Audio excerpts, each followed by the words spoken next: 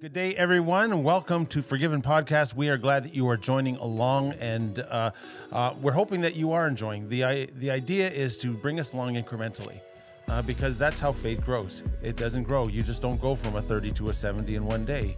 You go from a 30 to a 30.1, a 30.2, and so our hope in this podcast is to be able to do that. And we've got a really important podcast that we want to talk about. Now, a couple of weeks ago now, hey, I know that people listen at different times. But in the time that we are live right now, we had just celebrated Mother's Day, and now a month has gone by, and we come upon Father's Day. And Father's Day seems to be a little bit different, doesn't it, Logan? Absolutely. Father's Day is like, for me, didn't have a dad really growing up and stuff, so Father's Day has always been a touchy spot. But I find that it gives me a great opportunity to really look at God as the Father. And it sounds a little like cliche and stuff like that, but for me, that's it. It's always a great reminder that it's like, despite not having that, God's always there. So that was a great comfort. And I'm not too sure, whoever is listening, what space you are in terms of your faith walk. But for those of us who believe that there's a God, and consequently at the same time that there is a devil and that there's Satan, I believe that a lot of spiritual attack is attached to fatherhood, and it's based on just what you said. The fact that the image that we have is of a heavenly Father. And I think that if Satan can do anything that he possibly can to destroy or to alter that image of the Father, our physical Father, it somehow affects how we see our Heavenly Father. It kind of transfers over a lot of the time. And so, and the other thing is this: if you have a father that is passionate for Jesus, you ultimately many times will have children and a family that is passionate for Jesus. And as the head of the family goes, the rest of the family goes. And so there's a lot of spiritual dimension that takes place when we talk about fathers and we emphasize fathers. Now, before we were kind of preparing, I was just kind of telling a story of, as a pastor, I've been a pastor for 36 years, I think now. And you tend to preach a lot of Father's Day messages. And so, you're trying to be original. You're trying to do things a little bit different. And I had the bright idea of Mother's Day and Father's Day, saying this Mother's Day, we want to have people from the congregation talk about their mothers and how much they appreciate their mothers. And I had volunteers, all over the place. I had to pick. There are people I had to refuse, right? People wanted to go up and tell and just kind of proclaim their love for their mother and how special their mother was. And so, a month goes by, and I think, wow, that was wonderful. I'm going to do the same thing for fathers. And so I made the plea. I says, listen, we're going to have a Father's Day, but we want to have stories of people and how much they appreciated their fathers. And I got 0 volunteers. Now, it was kind of funny. There are people who came afterwards, oh, yes, I said I was going to, and I forgot about it. And that what I had to do is I had to find videos of people who had testimonies about their fathers. It's kind of how I did the morning. But there was something I thought about as I was thinking, well, what is with these people irresponsible, saying all these wonderful things about their mothers, don't want to say any wonderful things about their fathers? You know what I found was that if it was me, I don't know if I could stand and testify about my father. My father just wasn't there. My father dealt. As I look back, I think my dad did the best that he possibly could. Really, really did. There was a time in my life where I had come to the realization that he was hurting, and he had come from a family line of addiction, and he fell into that same addiction. And despite that, he tried as hard as he could, I think, to be a good father as I look back. So this is an interesting topic. And so we wanted to bring a pro in. We wanted to bring someone who, in our congregation, Absolutely. I think excels as a father. He probably won't say or admit that, but we have Joshua Bambridge. And Josh, we are glad to have you here. How's it going? Good, thank you very much. So I built you up. Pressure's on now. Yep. Now, for those... I'll have to say, you're building up my ego, and my wife will probably say he doesn't need any of that, so... Well, for those of you who are listening, and I know we have people who listen from all over the place, and for those of you who don't know Josh is a father of 4 children. Yep. And I think he does a fantastic job, and every week I kind of see him at work as he's coming through for practice, and Josh is an elder on our board, and he also has a job as an architect, and so like he does everything, in the process, and also works very well.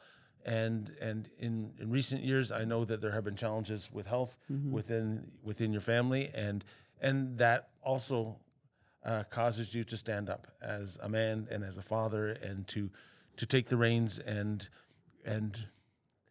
I don't know, just to operate today as a father. So as we get started, do you want to kind of talk about your life story and where you are and some of the things that you have found as you have been a father now?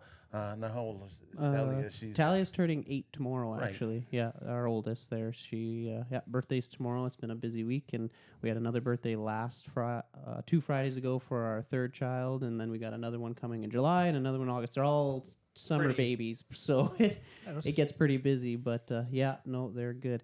I'll have to say this just in case my work is listening. I'm not an architect. I was gonna In say case- I knew he wasn't an and architect. it's not the main part, but the hierarchy of those of that, you don't want to get them Oh, upset, okay. but it's okay. I was gonna say, wait, can I want to see if I can guess. What it, is though. the official Hang position? on, I want to see if I can guess it. Yeah. Is it structural engineer? No, I'm not even an engineer, so that's the thing. I'm a technologist. So the joke is, and it's not true, but I do all the work and they stamp it. Okay.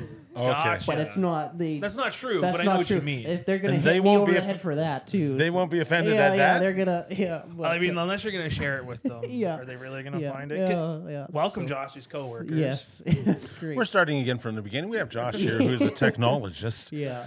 So yeah, a little bit of background, I guess, on my life, and my wife was on the podcast for Mother's Day and stuff. So I'm not trying to one up her. I'm just trying to we're trying to work together, I guess, is what we're doing.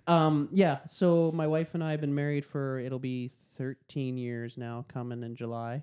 We had our first child when we were 5 years into the marriage, and then we kind of every 2 years had a child up till the last one.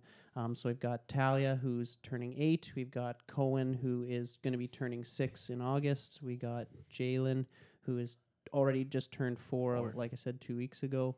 And Lilith is turning 2 in July. So, yeah, it's busy. And, of course, Cohen and I are outnumbered. There's more girls in the family, so that's always And fun. each child has a distinct personality. Yeah. Oh, Yeah. for Yes, they sure. do. Yeah, and you definitely see first child kind of things with Talia, and then a little bit of a mixture between Cohen and Talia, and then you get to third child where they're very much like, well, they got to survive, and number 4 too, they got to, so they push their way through. So it's very interesting, like you said, lots of dynamics and personality there. I will just say, Talia is a great older sibling. Yeah. She is like, I've seen it at church a couple of times where it's like you guys will be getting ready to go and she'll go and grab Lilith and just like bring Yeah. her over and stuff like that. I'm like, that's cute. I was like, that's really good. I She was like, does have a very compassionate, empathizing heart Yes. too, right? And she does like to take care, right? So it's very and she helps out. They all help out, but yeah, you do see that, and she enjoys it. So yeah. Oh, so yeah, being a dad is fun. I enjoy it. One thing that I've kind of thought about, and I've heard some sermons or different messages talk about that, fatherhood. There's circumstances in the world, right, where it does kind of dawn on or it just kind of, through life choice and stuff, all of a sudden, I am going to be a father, and I never planned it. But you know what? I do think it is a huge responsibility, and there is a mindset there that it has to be like, I am going to be a father, and it's a choice, and there's things I have to do in order to make this work well. And through that, it's not a chore.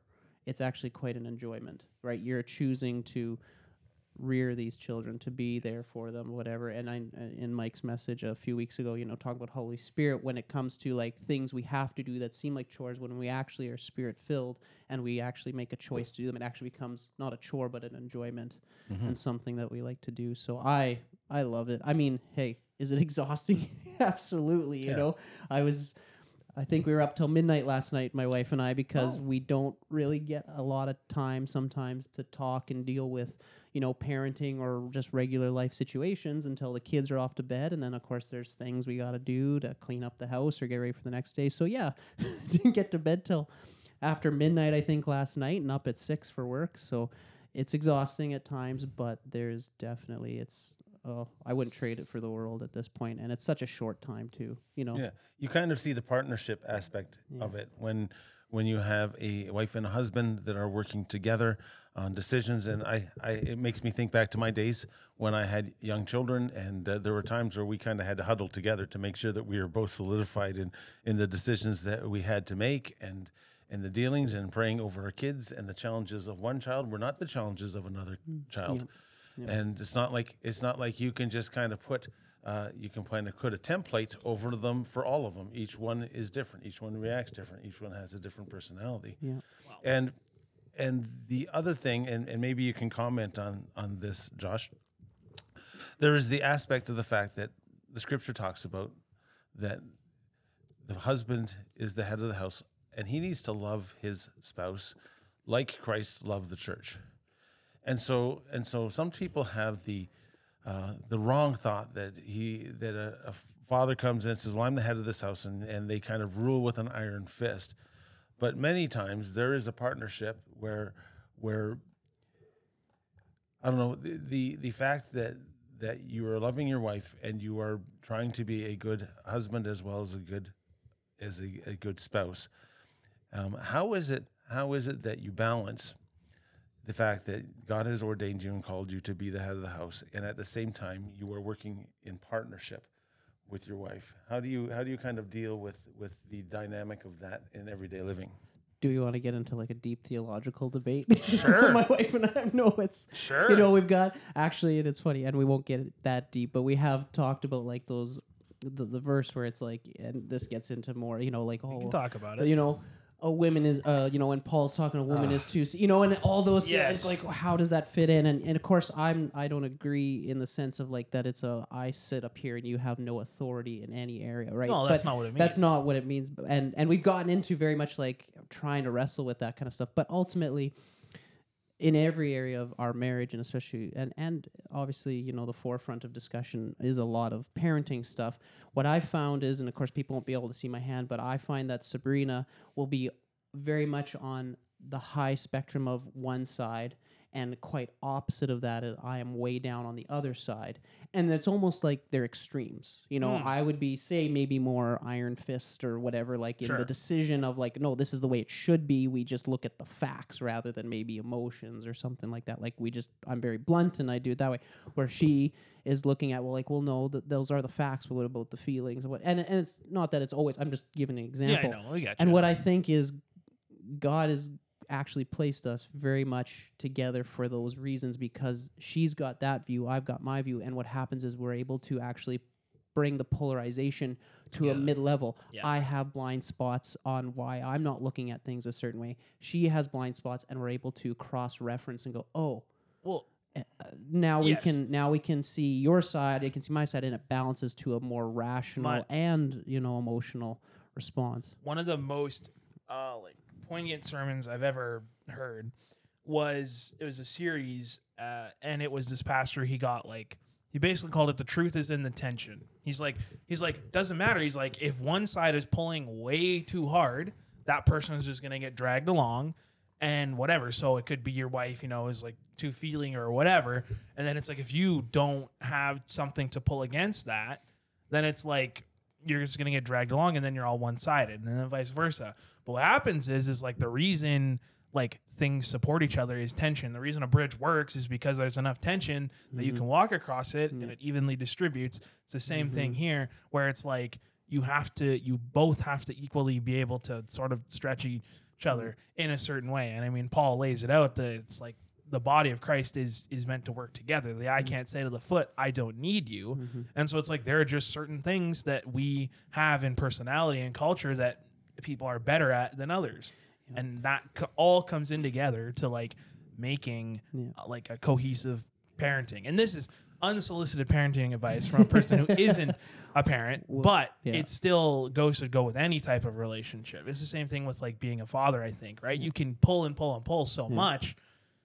You might bring them along, but somewhere in the middle there is like the true intention of what needs to happen. And working on that, like there's like it's interesting because then you, like you said, there's personalities in the kids, and so I might miss something, or I might go like, well, no, I would just do it this way because maybe I'm looking at it more from a typical male, Sure. generalization, and also brought up with certain stereotypes that sometimes I think are instilled that maybe aren't totally Yeah. true. And so you're looking at it like I'm looking at this way, and your daughter or son actually just needs a hug. And it's not that you won't deal with the actual issue, but it's like, so my wife and I are I'm able to see what I'm able to see what she sees because she's able to express it and work with me. I may not have seen it myself. The thing about that as parenting, or even a relationship, is also it takes a huge amount of humility and getting rid of pride in order for me to see her side rather than fight for my side, right? And it's really that's been something that I have to work on. So Yeah. that's a perfect. Yeah. I think as I've looked at the Ephesians 5 passage, and for those who are kind of new, that is the passage where Paul talks to husband and wife, and really, a lot of times they think that the passage is aimed at the wife. It's not aimed at the wife. It is aimed at the husband. Mm-hmm. He says, "Love your wife like Christ loved the church." Mm-hmm. And when he says that, there is a directive to the husband that all of the decisions that he has to make has to be absolutely selfless. Yep. Has to be with the spouse and the children in mind. And I believe that Paul, as he's saying this, under the direction of the Holy Spirit, he points out something about men in that selflessness is not the default of men. Mm-hmm. Many times it is of women. Women are the ones who tend to have that selfless. Now, I'm sure that there are extremes on both sides, but generally, as a rule, men kind of think in terms of kind of this, and they think in that kind of general terms of what is going to be best for them, and what happens is Paul directs the individual, the man at that time, says, you got to go against the nature in you that wants to be selfish. Yep. Yes. You have to think like God has thought, and you have to think and put them first, to the point of when we take a look at the ultimate act of selflessness, and it's Christ. And there is not a woman around that would not submit to that type of selflessness. And so I think that that's a good platform for fathers and for husbands to go on. Yeah, because there's a lot of times we're looking at it logically, and like if there's, say, a crisis situation or parenting, right, and your child's acting up or something like that, well, you're looking at it like, how do I get step 1, 2, and 3 to stop this? And the end goal is kind of what determines what you do rather than the process of going through that, right? So sometimes it's like, I just want to get you to calm down and stop screaming, so I'm going to maybe start yelling myself or be more extreme as opposed and get this done as soon as I can, right? I'm looking logically or something like that. And that is not necessarily the best thing to do. Actually, what I need to do is pull back on my nature and myself and actually do the things that maybe are uncomfortable for me or not even, and then it serves them better. But it takes a lot of patience. It takes a lot of humility. I mean, really have to get rid of pride. Because that's the basis for a lot of issues that I've had to work on, is when somebody points something out, my argument, and it's just nature of sin in the flesh, right? I don't want to be told that I want autonomy, and right, I want to be able to do what I want to do. And when that's pointed out, it's very, very difficult. You have to stop, but I mean, it really does benefit. And so it's something that I've am still working on and have to work on, but at the same time too, I'm also looking at this as like, I want to better myself, not just for myself. Like, obviously I want to have a relationship with Christ that is real and deep, but it's also like I'm creating a legacy for these kids. It's not a legacy of money. It's not a legacy of a house or land or even good reputation by the world standard. It's a legacy of Christ in them, and what to be effective for Christ, and for them to see that, and for them to be able to choose and see that it's real, right? And if I'm not bettering myself with the interchanging of Holy Spirit, then I really am not doing much as a parent. I'm just letting them survive in a world. That's a good point. I think of that in the fact that the only comparison that I have is with my life and as I kind of went along. And I always felt, especially when my first child came, there was no playbook for me. The one advantage I see for you is that you did have a father who played a significant role in your life, and he left a legacy that I see in you as well. Mm-hmm. Anything that you can say in terms of, what you learned from a godly father? Mm-hmm. Yeah, and I can. There's a few things actually I was thinking about this, and I have been. One is, our family. Every family has issues, right? You can't, and our family is not a big. We don't hide our issues. Like, we're not afraid to speak because it's through that growth, right? So my mom has talked about how she's had depression and anxiety. She's talked about that at Bethel and just with everyone, and honestly, growing up, in a sense, that part of our family was very broken. Dad didn't really know how to handle that all the time. He was just seeing it as emotion, and it's crazy, and just stop. And even I deal with these answers. Just stop feeling that, and it'll be okay. I still, Sabrina and I still have to talk about that and how I do that. My mom grew up the same way, even as a kid, like depression. I mean, she even had like borderline personality disorder and stuff like so you're preaching to the choir on that one. So and that was and so then of course that escalates things, right? Of course mom doesn't, of course if she could stop she would, and dad would get frustrated, and he would say pointed things, and I hope I'm not embarrassing him or uncovering anything, but and there was a lot of times when I grew up I actually kind of ended up being like a mediator. Like, same. And whether it's healthy, obviously that's not necessarily healthy, but again, this is no shame to my parents and stuff like that. But you know what? Through the years, something I've learned through the years is, again, Dad has actually chosen, and through Holy Spirit, to grow. He, in these years, he actually has allowed God to change him, and he can, do we all make mistakes? But he is able to adapt and be like, how do I take care of mom? How do I see that? How do I respond properly? And he's actually shown that, there's a lot of things in this world where people get to a certain age and go like, well, I can't learn anymore, or I'm not, it's too much work, or I've just done this so many years, why would I even try? But Dad, actually, there has been a physical and emotional and spiritual change throughout life. So that is something that I go like, it is possible, and it is a legacy that, even shows. Now, of course, there's things I take and I go like, I just don't want to be like my parents, so I chose not to do that. But then there, right? Like, there's that. But he actually has shown that. Another thing that I was thinking about with my dad, particularly, and our family, but my dad he has always shown grace and forgiveness. Never has there ever been anyone who has done something so bad, whether it's at work or a family member or whatever, that we can't forgive them or we speak badly about them constantly. We always bring up their past and that there's a grudge or something. We have built on a family of forgiveness and letting that go and just seeing people where they're at and accepting them, despite the fact we know their dirty laundry is still not clean, right? Like that, and that's something that's huge. That's powerful. Yeah. And it's something that, I still go, like, it's just, again, maybe it's through that, maybe it's a little bit of personality, but I really think it's through that, like, I've been brought up in that when people do wrong things and sin against me and sin against other people, like, I have to work on seeing the empathy, seeing the emotional and feeling side of that. That's something I have to work on still. But I'm also able to go like, you know what? I'm not going to let it stop me from, I'm not going to shut them out. I'm not going to stop, like there's but ultimately we forgive them. And we move on from that point on. We don't keep bringing up the past and that's something I think I've learned from him and the family. I will just say, like, first of all, you're human, so of course you're gonna have to work through all those emotions and stuff. Yeah. But for me, on like the forgiveness thing, it's something that everybody's forgiving to some point, right? Like even my mom, who we weren't religious growing up, but she taught us like forgiveness. She was like, look, she's like, you can't hold this against somebody forever, because she's like, it's just not healthy for you. You're gonna grow bitter and old, and she's like, you're gonna end up like me, and you don't want that. It literally does rot the bones. As much as the Bible is talking to the spirit, I think it really does. So I said at the beginning of the episode, I just didn't grow up with my dad. Just wasn't around.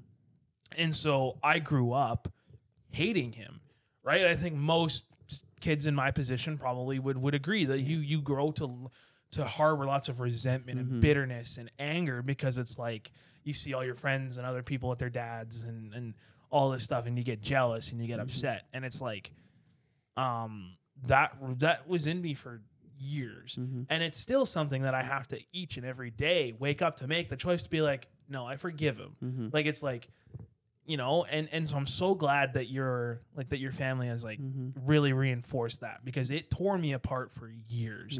I was so angry and bitter, and I was stressed, and I could feel it. Like I could physically feel it in my body. When I start thinking about it, I would get angry. Like the hairs on my arm would stand up, and like I could just use just a physical reaction to it, because it's like, it's an emotion, and that controls like how your body works and stuff. And so it's like, just the people listening too, like, especially those where Father's Day might be a touchy subject for you and stuff, man, don't let it eat you up. It's not worth it. Okay. Here's what I have found.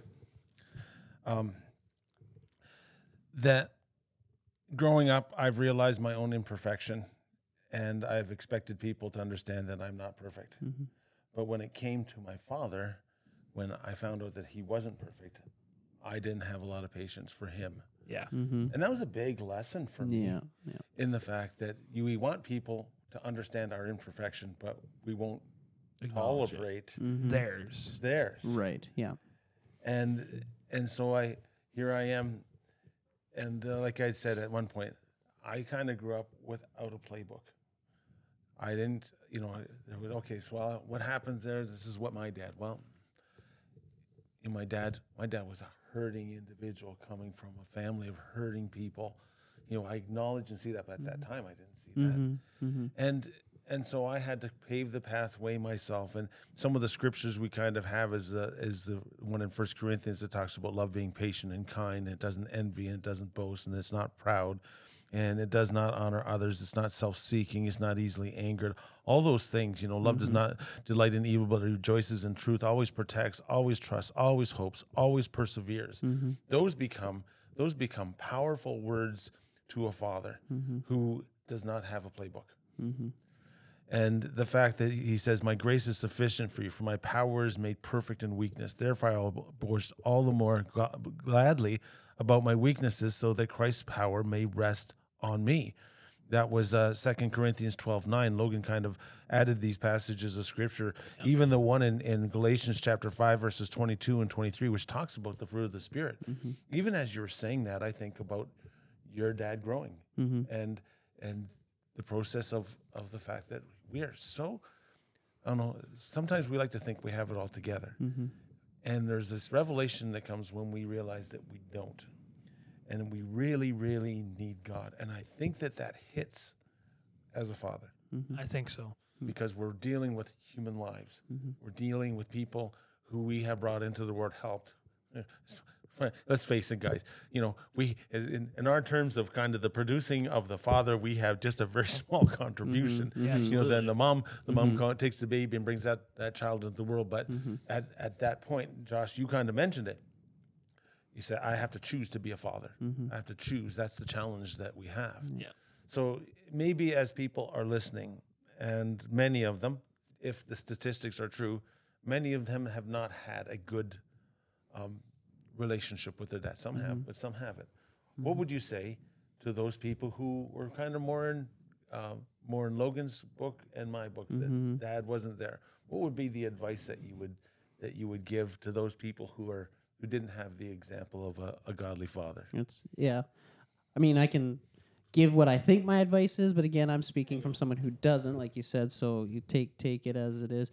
And again, also like we know, like it's so individualistic with what circumstances you go through, but I also think sometimes we use that as an excuse to be like, so it doesn't apply to me. Yeah. When it comes biblically, like it's gonna sound cliche and what, you know, but it isn't. It's truth. It's like a lot of this stuff is like, it's go to the scripture. And and as you're saying these verses and stuff, and in myself too, I think in the North American Western church society, and myself is included in this because I do this, we like to pick and choose, or we like to listen to this and go, oh, I will always love, I'll honor, except for this person. And we don't say it this way, but we mentally go, except for this person, because this is all the things they did to me. This is all this stuff. And we actually put caveats, and we pick and choose the Bible verses on how we treat people. And it's easy it's easy to, it says it's easy to love the people who we love. Even the pagans do that, right? Yeah. Like it's actually true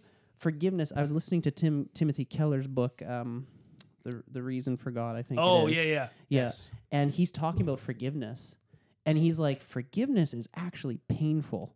Yeah. He's like, it's actually very painful. It's a death to, and that is what we're called to do. Christ died for us. It was painful. We're taking part of that, but it's through that pain that there's actually resurrection life in ourselves. Yes. Christ died. He went through that pain, and then there's a victory in that, and it's a joy that we get to. So I really, as much as it's very tricky and very hard, I am myself going through this when I have like people, and I do have, there's family strife everywhere. It doesn't matter what side, and we have it in our lives too.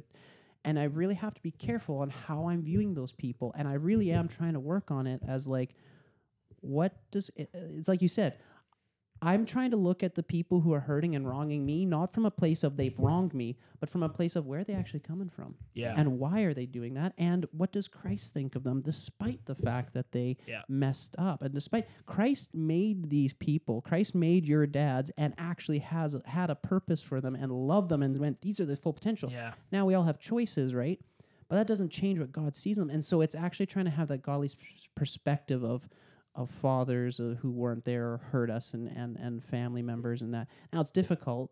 Does that mean we just drop everything and go like, well, I let you come and hang out with my... No, but there's a difference between loving and honoring, and then there's boundaries in that, but you can still honor, and that looks very different. But I really think it's taking the scripture in its full context and not taking anything out. And that's, again, comes to a pride thing. Well, what about me? They hurt me. What do I do? You know, and it's like, you really do have to give it all, and it's going to be painful, but the long run is actually going to be It's so much better. so much better, rather than bringing that pain, you know, that quick relief of I feel better because I was angry and I hold on to it for this quick moment, but actually it prolongs the sickness, right? It's really hard. So yeah, I'm dealing with that. I deal with that too in my own life. It's really just coming down to how do I see people through God's eyes? That was for me one of the biggest challenges. Like, and finally fully recognizing what you said of like, yeah, no, just because my dad made mistakes doesn't mean God loves him any less. That hit me like a ton of bricks when I finally made that realization. Yeah. I was like, oh, and then also learning that like forgiveness isn't just forgetting. It's part of that, but it's a painful process of actually more or less changing yourself, because you're not going to be able to change the other person. No. So it's an internal process of removing piece by piece the resentment, the hate, the bitterness, all of those things, and realizing that, like, you know what, we're put on this earth to help people, and it's like that's what I need to be doing. And the big thing, like you kind of said there, is also relinquishing control. So like you can only deal with a sliver of the pie, which is you. Yes. And the rest of the pie is the world and everyone else. And that really comes back even, you know, parenting, you know, dealing with the father before me or whatever, but also then the generation coming after me, right? Like as my kids. So of course we're you know, my wife and I are blessed with being stewards of these kids right now, and we do have a certain level of control over their lives on what they get taught, how they get taught, how they're taken care of and stuff like that. But ultimately, what Sabrina and I are really trying to do is like, Christ, we want you to be real to them, but we don't want it to be mom and dad's Jesus. We don't want we want to give them the information and Holy Spirit to speak to them, but we really have to work on letting go of control, especially in a world that doesn't know Christ, and not being afraid that the world is bigger than Christ and Holy Spirit in their lives, and letting go and being like, not letting go and be like, kids, just do whatever you want, you know, but like that they will see Christ and it's going to be their choice. Ultimately, I can do everything right in the world as a parent, as a father, and they get to choose. They get to choose how they live, what they do, who they follow, what they listen to, if Christ is the Lord and life of their Savior. Or I could do everything absolutely wrong, and they could choose to live a life of pure, you know, devotion to Christ, right? So it's kind of like this, it's a trust factor. Wow. Yeah. I think as I you know have gotten to know you over the last few years, and you really touched on, you're talking about the fact that you really got to develop faith by seeing faith in the trenches. You know what I mean? It's not, oh, this is perfect. Every Sunday, we say grace at all of the dinners, and we have a prayer before we go to bed, and then we wake up and we have worship together as a family. Everything runs so well, and everything's so lovely, and that's what our home. And sometimes we get that thought that that's the way a lot of Christian families are. It's not. It is We're probably worse. It is dealing with depression. Yeah. It's dealing with emotional issues. It's dealing with not knowing what to do in the process of that. And as I have looked and observed your life over the last couple of years, we know that there were health challenges that had come in Sabrina's life, and we continue to pray that complete recovery happens. But when that took place, your family got a front row seat to faith in the trenches. And I believe that children's faith are developed not when things are good, No. but when things are bad and when things are hard. Yeah. And so I'm wondering if you have I don't know how you can articulate it. How do you deal with fatherhood when life appears to be falling apart, or when life does not throw you all the lob balls and things are wonderful, but when you're having to deal with real life issues? Yeah. How have you found in this process over this last year and a half, in terms of being a father, being a good husband, and what has God taught you through that time? Yeah, and he's definitely still teaching me, and it's been, I've been blessed with part of my personality as a go-getter, and lots of energy, even when I'm tired. Like I said, so God's obviously placed me where I'm supposed to be, and that's a great thing. Yeah, it's been interesting. I'm always growing. There are times throughout this where I have really just done it on my own steam, right? Like just because I know all the Bible verses, or I'm learning what Christ's life, is. It really is. You still mess up. You still fall short at times, but that's where the grace is. That's awesome, right? It's not a matter of good works. Yes. It's not a matter of how much I've done that I'm saved. I'm saved by God's work. That one thing. So yeah, in this, there's been a few things as a parent and also whatever of like, shakes your faith, but also then it actually, I think it's important. If we don't have those doubts, if we don't have those questions, then it actually, when push comes to shove, what do I really believe? If it's just a matter of growing up in, like, we go to church and we say the certain hymns and stuff, but if you actually aren't truly thinking like, God, what does healing really look like? What do I actually believe in that? What do I do for my sustenance? What do I do for my energy and time? So that's been a big one, and it's actually, I think it proves something better than just sitting around and being comfortable. Do I wish that Sabrina never had to go through this? Absolutely. But do I, at the same time, too, I have gotten to be home with my kids and rear them in ways spiritually and physically, in ways that I never would have either way. Like I wouldn't have just been like, you know what, I'm going to stop working for this time, or go to, like, I'm only working part-time. I would have been working full-time this whole time anyway. And hey, God, the kids, but it's just been such a blessing to be home for that. Yeah, absolutely. Some stuff with with faith is healing, the idea of healing, and teaching our kids. Like, we don't want our kids, I don't want my kids to ever think, and again, I've typically stood on this kind of believing that, like, even in the bad thing, even if the worst thing happens, my faith should not be, and my trust should not be in those things that I lost or had, and that should shake my faith in who God is. I want to have a solid foundation of who God is despite my circumstances. So being in this situation has really been beneficial in trying to show our kids that. Is God still good? Is Mummy healed? Yes, because the word says, by your stripes we are healed. Does the lack of symptoms actually change the fact that she's healed? No, because it's the same as grace. Does the lack of sin in my life actually mean that that's when I'm saved?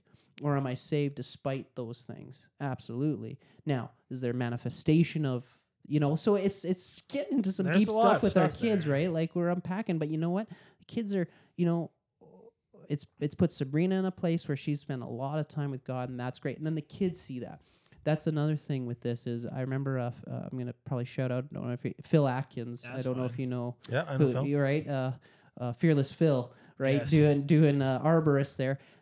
When his dad died, my brother-in-law went to his funeral, and he's got there's quite a few kids in that family actually, and something Phil said that kind of stuck with me, and it's one of these things that like I'm not perfect at it, but I really want to, is he would remember he got up one time to get up for school, Phil did, and he went out in the living room and saw his dad, is before anyone else is up, and he was, I can't remember if he was kneeling or just praying or just reading his Bible, and he was having that time with God, right? And it was his time. It wasn't this showy thing, and he just remembered, wow, my dad really does, this is something real to him, and he spends time doing this, right?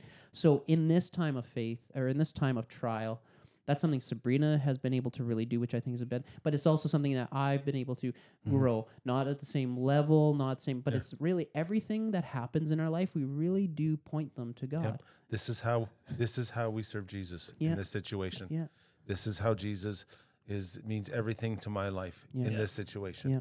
And it is far more important to be caught through the witness of the Father, even more than the witness of the mother, because there's something about us seeing Dad serve Jesus, Wow. not in the good times, but in the bad times, that impacts our lives as kids. Yeah. Well, there's a saying they say in children's ministry, if you win the mom, you win the kids, but if you win the dad, you win the family. And so it's like there's a key distinction there of like,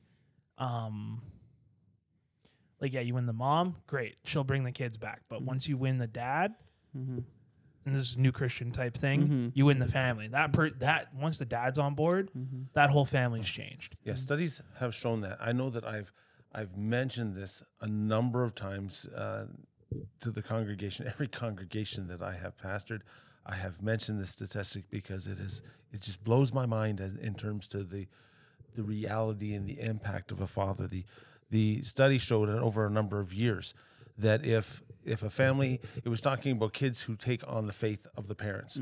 And they were showing that if a mother is the only one who is serving Jesus, then the children who go on, there are certainly children who, through the witness of the mother, go on and take the faith. But they are at probably the lowest, right, of inheriting faith. And then there is the ones where the dad, only the father is serving the Lord, the mom is not. And there is the one where both parents attend church and are coming. And the statistics show that the highest one is not where both parents. It is when the father is serving Jesus and the children, and the mother is not, that those children go on and inherit the faith of the father. Now, there are a lot of variables to that. I realize, you know what I mean? And I think it is best to have both a mom and a dad serving Jesus. But there is something about the child looking at the father. And there's something to be said about that too. Like there is you can't necessarily put your finger on it or whatever, but like when your family is destroyed through, the father doing something or not following, like society has just crumbled. And I think there is a specific attack. Like there's a specific attack on a lot of things, but you see Satan attack. If he can attack, like you said, even the father through that stuff, it crumbles a lot more, or it seems to have a very rippling effect. Well, I look at it as there's a reason we call God the Father. Like there is some clear distinction there in that we don't say God, like we say God our Savior, but the important thing is we say God the Father, right? And I think that translates, that imagery, that metaphor, that power that comes with that translates to earthly fathers, right? Because it's like you're being now compared in a good way necessarily to the Heavenly Father, and then that creates, like you said, that creates more avenues for spiritual attacks. That creates more like pressure, so to speak. Yeah. But it's good pressure because it allows fathers and dads and all these people to draw closer to God, to provide what the people need.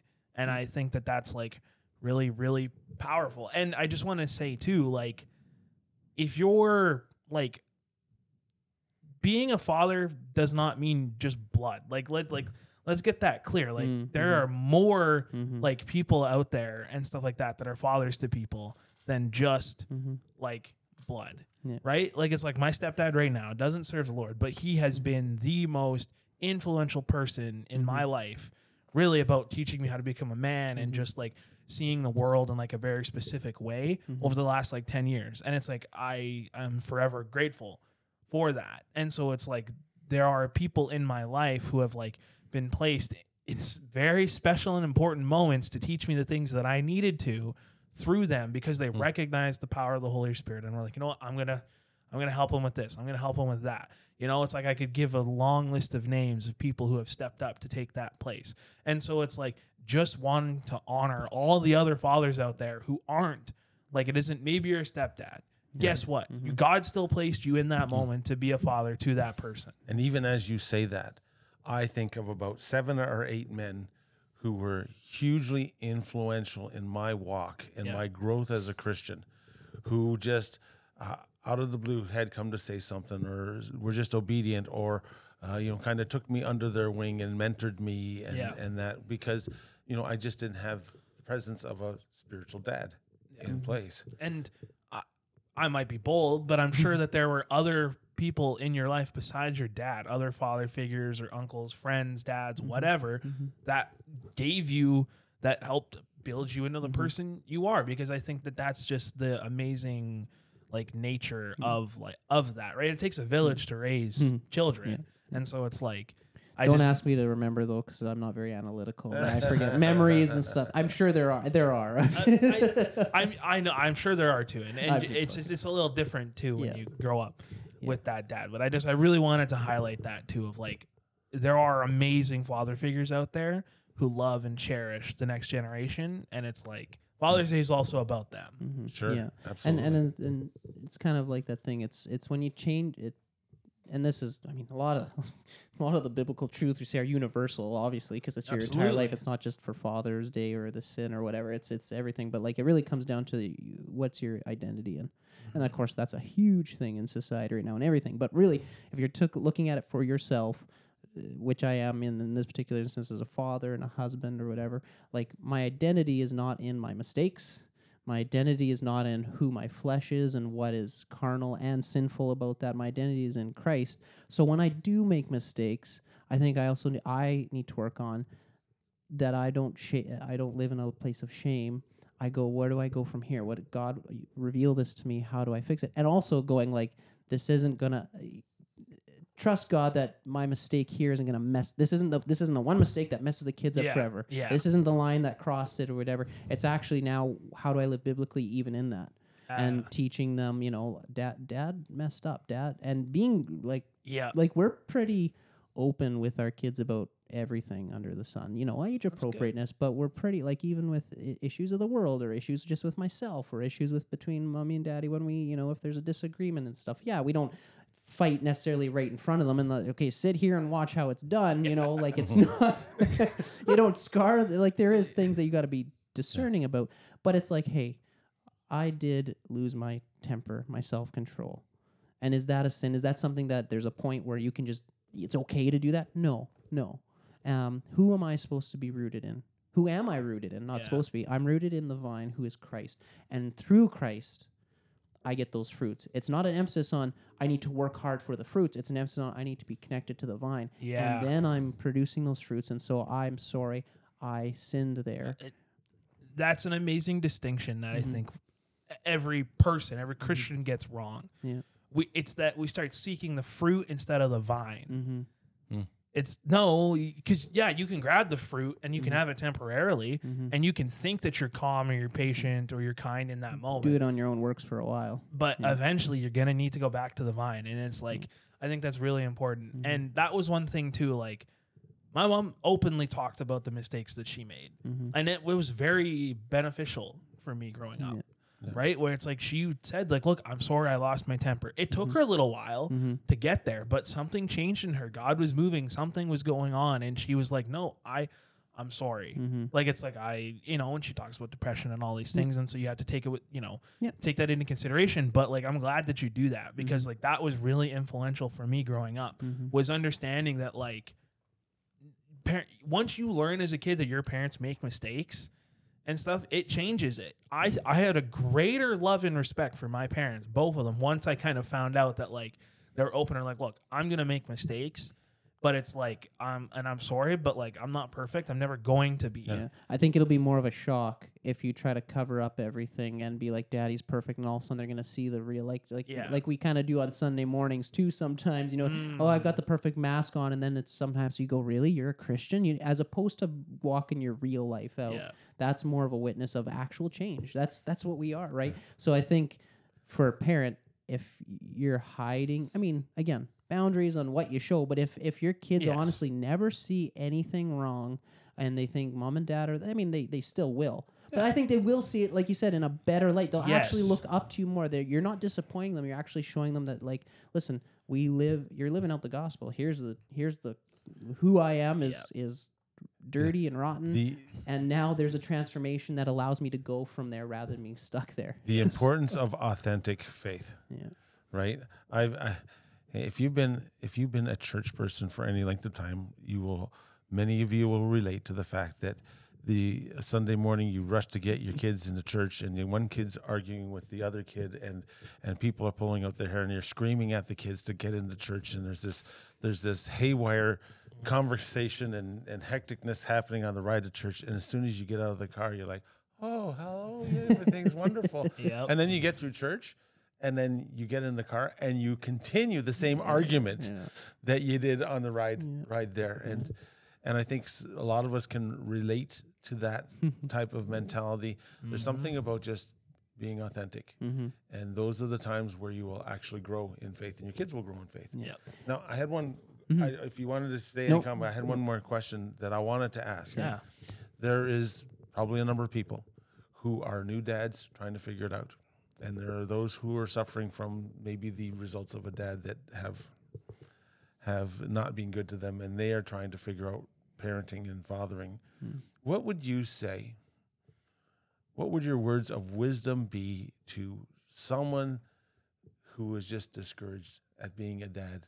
What encouraging words would you say to kind of help them along in the process? And are there any passages of Scripture that you have clung to as a father raising 4 young children? Oh man, put me on the spot here. Now I gotta think. Well, just let's It's start with just the encouraging. Yeah. Hey, there's someone who is listening, and they're discouraged about being a dad, and they're trying to do the best that they can. What words of encouragement would you be able to give? I think it kind of comes. Now I'm thinking back to the Mother's Day podcast. Even like it's kind of, again, all this stuff is very universal, but at the same time too, very individual. Like it's a need to know basis. Christ kind of reveals stuff to us as we need to know it because He's working on us, right? But it's just a matter of like that. It's okay, right? Like when things are discouraged, the kids are screaming, you really don't know what you're going to do. It really comes, like I had to work on this stuff too, is trust. It's that whole letting go and trust thing that God is really, it's taking away the trust in the worldly and in the material and the how am I going to make it, and really putting my trust in Christ. Like it's a big culture shock, really, and it comes down to the parenting, and it comes down to like how am I going to provide, and things are falling apart, and we kind of go, it's falling apart, and we're shaken because that's really where our faith and trust was in. And so I think I think words of encouragement is one, it really isn't about that, but try to take some time to try to have that revelation and work on that. It's not going to be like a flip of the switch and you're done. It's a constant, it's a marathon. It's not a sprint, right? I really, have had to go like, I really have had to, and sometimes it starts with a mental checklist to actually just start changing your thoughts. Is sometimes you may not believe it. You may not believe what you're saying, but if you start to actually speak it and start to truly look into it, then you actually start to feel the sense of what God is doing and what He is. So when things are discouraging, when things are tired, the biggest, the hardest times I think for me when I start spiraling or when I start worrying about stuff is nighttime. The end of the day, you're not constantly going. In the daytime, I think we're distracted because we're always going and stuff Yep. like that. But then you have those half an hour, now you're not thinking about anything, and then the problems start to go, oh, what about this? What's going to happen tomorrow? What's going to happen with this situation? And then you start to sit and think, and you start to go like, how are people going to react? How am I going to take care of this? And it really comes down to, I think, at those moments, yeah, we have a brain. You need to be smart and think about these things, but really then go to, but can I control that? And actually bringing it over to God and letting go of the things you can't control. And I think over time that'll help when you're discouraged and whatever. And you actually it's true, you start getting a peace. God is the God of peace, and when we give it over to Him, then our faith is actually put in Him. Our trust is actually in Him, not in if my kid's going to turn out well, and am I going to have enough money for retirement, if that is even, as a dad, I think you're typically thinking of those things. How am I going to provide? What happens in the future? That's something that's huge, and we have a lot of these stereotype things in America, North America, that it's like, this is the idea of success. This is the idea of, and I think we really need to break those down. I think that is something that is just, it's detrimental. It's not Christ driven. It's worldly driven. And that's something that's, anyway, I don't know if that helps or answers the question. There's a scripture that I know for the sermon that I'm going to be preaching, or probably by the time podcast I've already approached, is that Romans 12, 1 and 2. So I beseech you, therefore, brethren, by the mercies of God, that you present your bodies as living sacrifices, holy, acceptable unto God, which is your reasonable act of worship. And don't be conformed to this world, but be transformed by the renewing of your mind. That there is something in me that realizes that I need to cling on to God as much as I can and not be part of whatever world system is in place. And that I am just a broken person trying to do everything that I can to serve Jesus. And it will come together when I surrender everything to Jesus.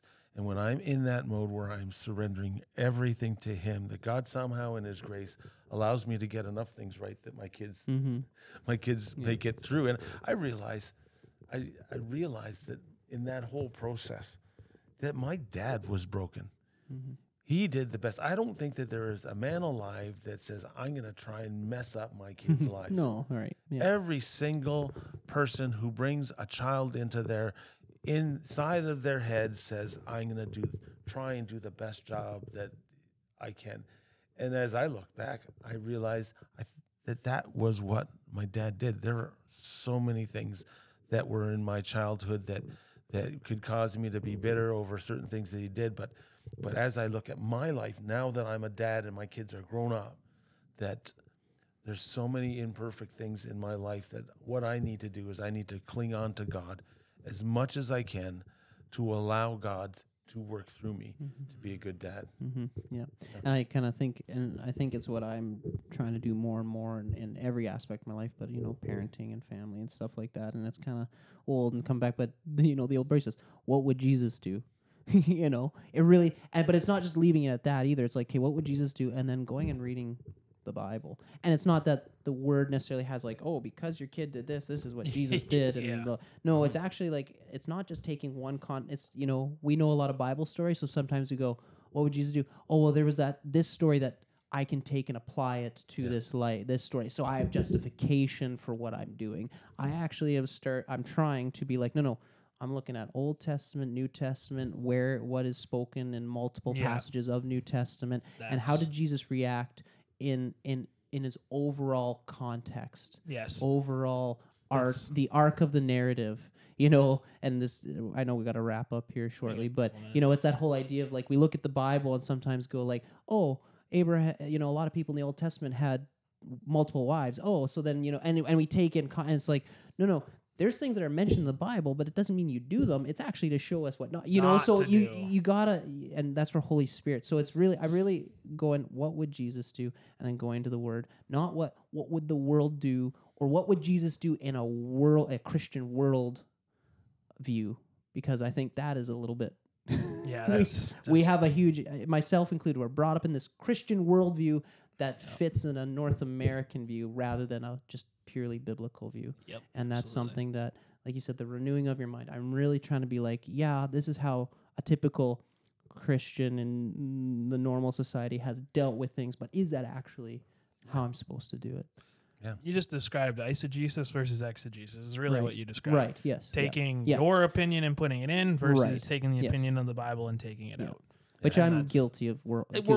Every single right. person who has ever read the Bible is guilty of it. But I It's think the way it is. I'm not old. I'm only 32. But as I'm getting older, and there is wisdom and growing, I'm trying to take a step back. Everything that happens and slowing it down and giving Christ time and Holy Spirit time for me to research it with Him, rather than just being reactive right away. That's really good. Well, we just wanted to thank you for being on and appreciate all the work that you do. And again, I think both Logan and I, we see your life and your efforts and the whole process of serving Jesus the best you can in the midst of everyday life, in the midst of challenges that everybody faces, and everybody faces challenges. And you might be listening and you are facing maybe one of the most difficult times of your life. And just let me encourage you that in those times, that's where your faith is forged. Those are the times where you really, really get the deep things of God. And so thanks for joining us. If your mother or if your father, you were listening, we wanted to just bring to light some of the important things of fatherhood. Anything else we needed to add, Logan? Just wanted to say, I can't wait someday to see your kids in youth and stuff as a youth pastor. I can't wait to see how they mature and stuff like that. I'm very excited about that. So. Yeah. But, and then just, you guys are both, you and your wife are doing a fantastic job. So, like, don't let anybody, because anytime you put yourself out there, somebody might have, we've never really had it, but I still just, anytime anybody puts themselves out there, just know that you're doing a good job. God sees what you're doing, and that's all that matters, right? And that's just for anybody, any father listening to this. Don't let the things of the world dictate what you're doing. You're the dad. You know what's going on. Nobody can handle your kids better than you. So it's like, don't be seeking, tons of information about parenting from like every blog, the first thing you read or all that kind of stuff. It's like, you pray and let God tell you how to do it. God will always work with a surrendered heart. Yes. Absolutely. Thank you all for listening to this Father's Day episode of Forgiven. Thank you, Josh, for coming on. It was an absolute pleasure. We actually hit over 1,000. I think we're at almost at 1,100. We're at almost 1,100 listens, Wow. which is incredible. And this is a 1-year anniversary of Forgiven. The first episode we did was on Father's Day. Oh yeah, was that with Jim Nevin there? Yeah. There Yes. you go. And so it was. It has been a pleasure doing it for a year, and we're not stopping, and which is great. So if you want to help us out, hit the share button. Just share it around. Get more people listening to it. We talked about the Mother's Day episode. Highlight that one. That was a really good one too. So if you're a parent, go and listen to those ones. And finally, if you want to contact us, if you're a parent with a question, whatever you want, prayer, anything you have, topic suggestions, questions, anything, email forgiven@bethelbrandon.ca. I check it every day. Email me your questions or leave a question on Spotify, leave a review, don't care. Get in contact with me and we'll make it happen. So thank you all for listening. Have a great day. God bless.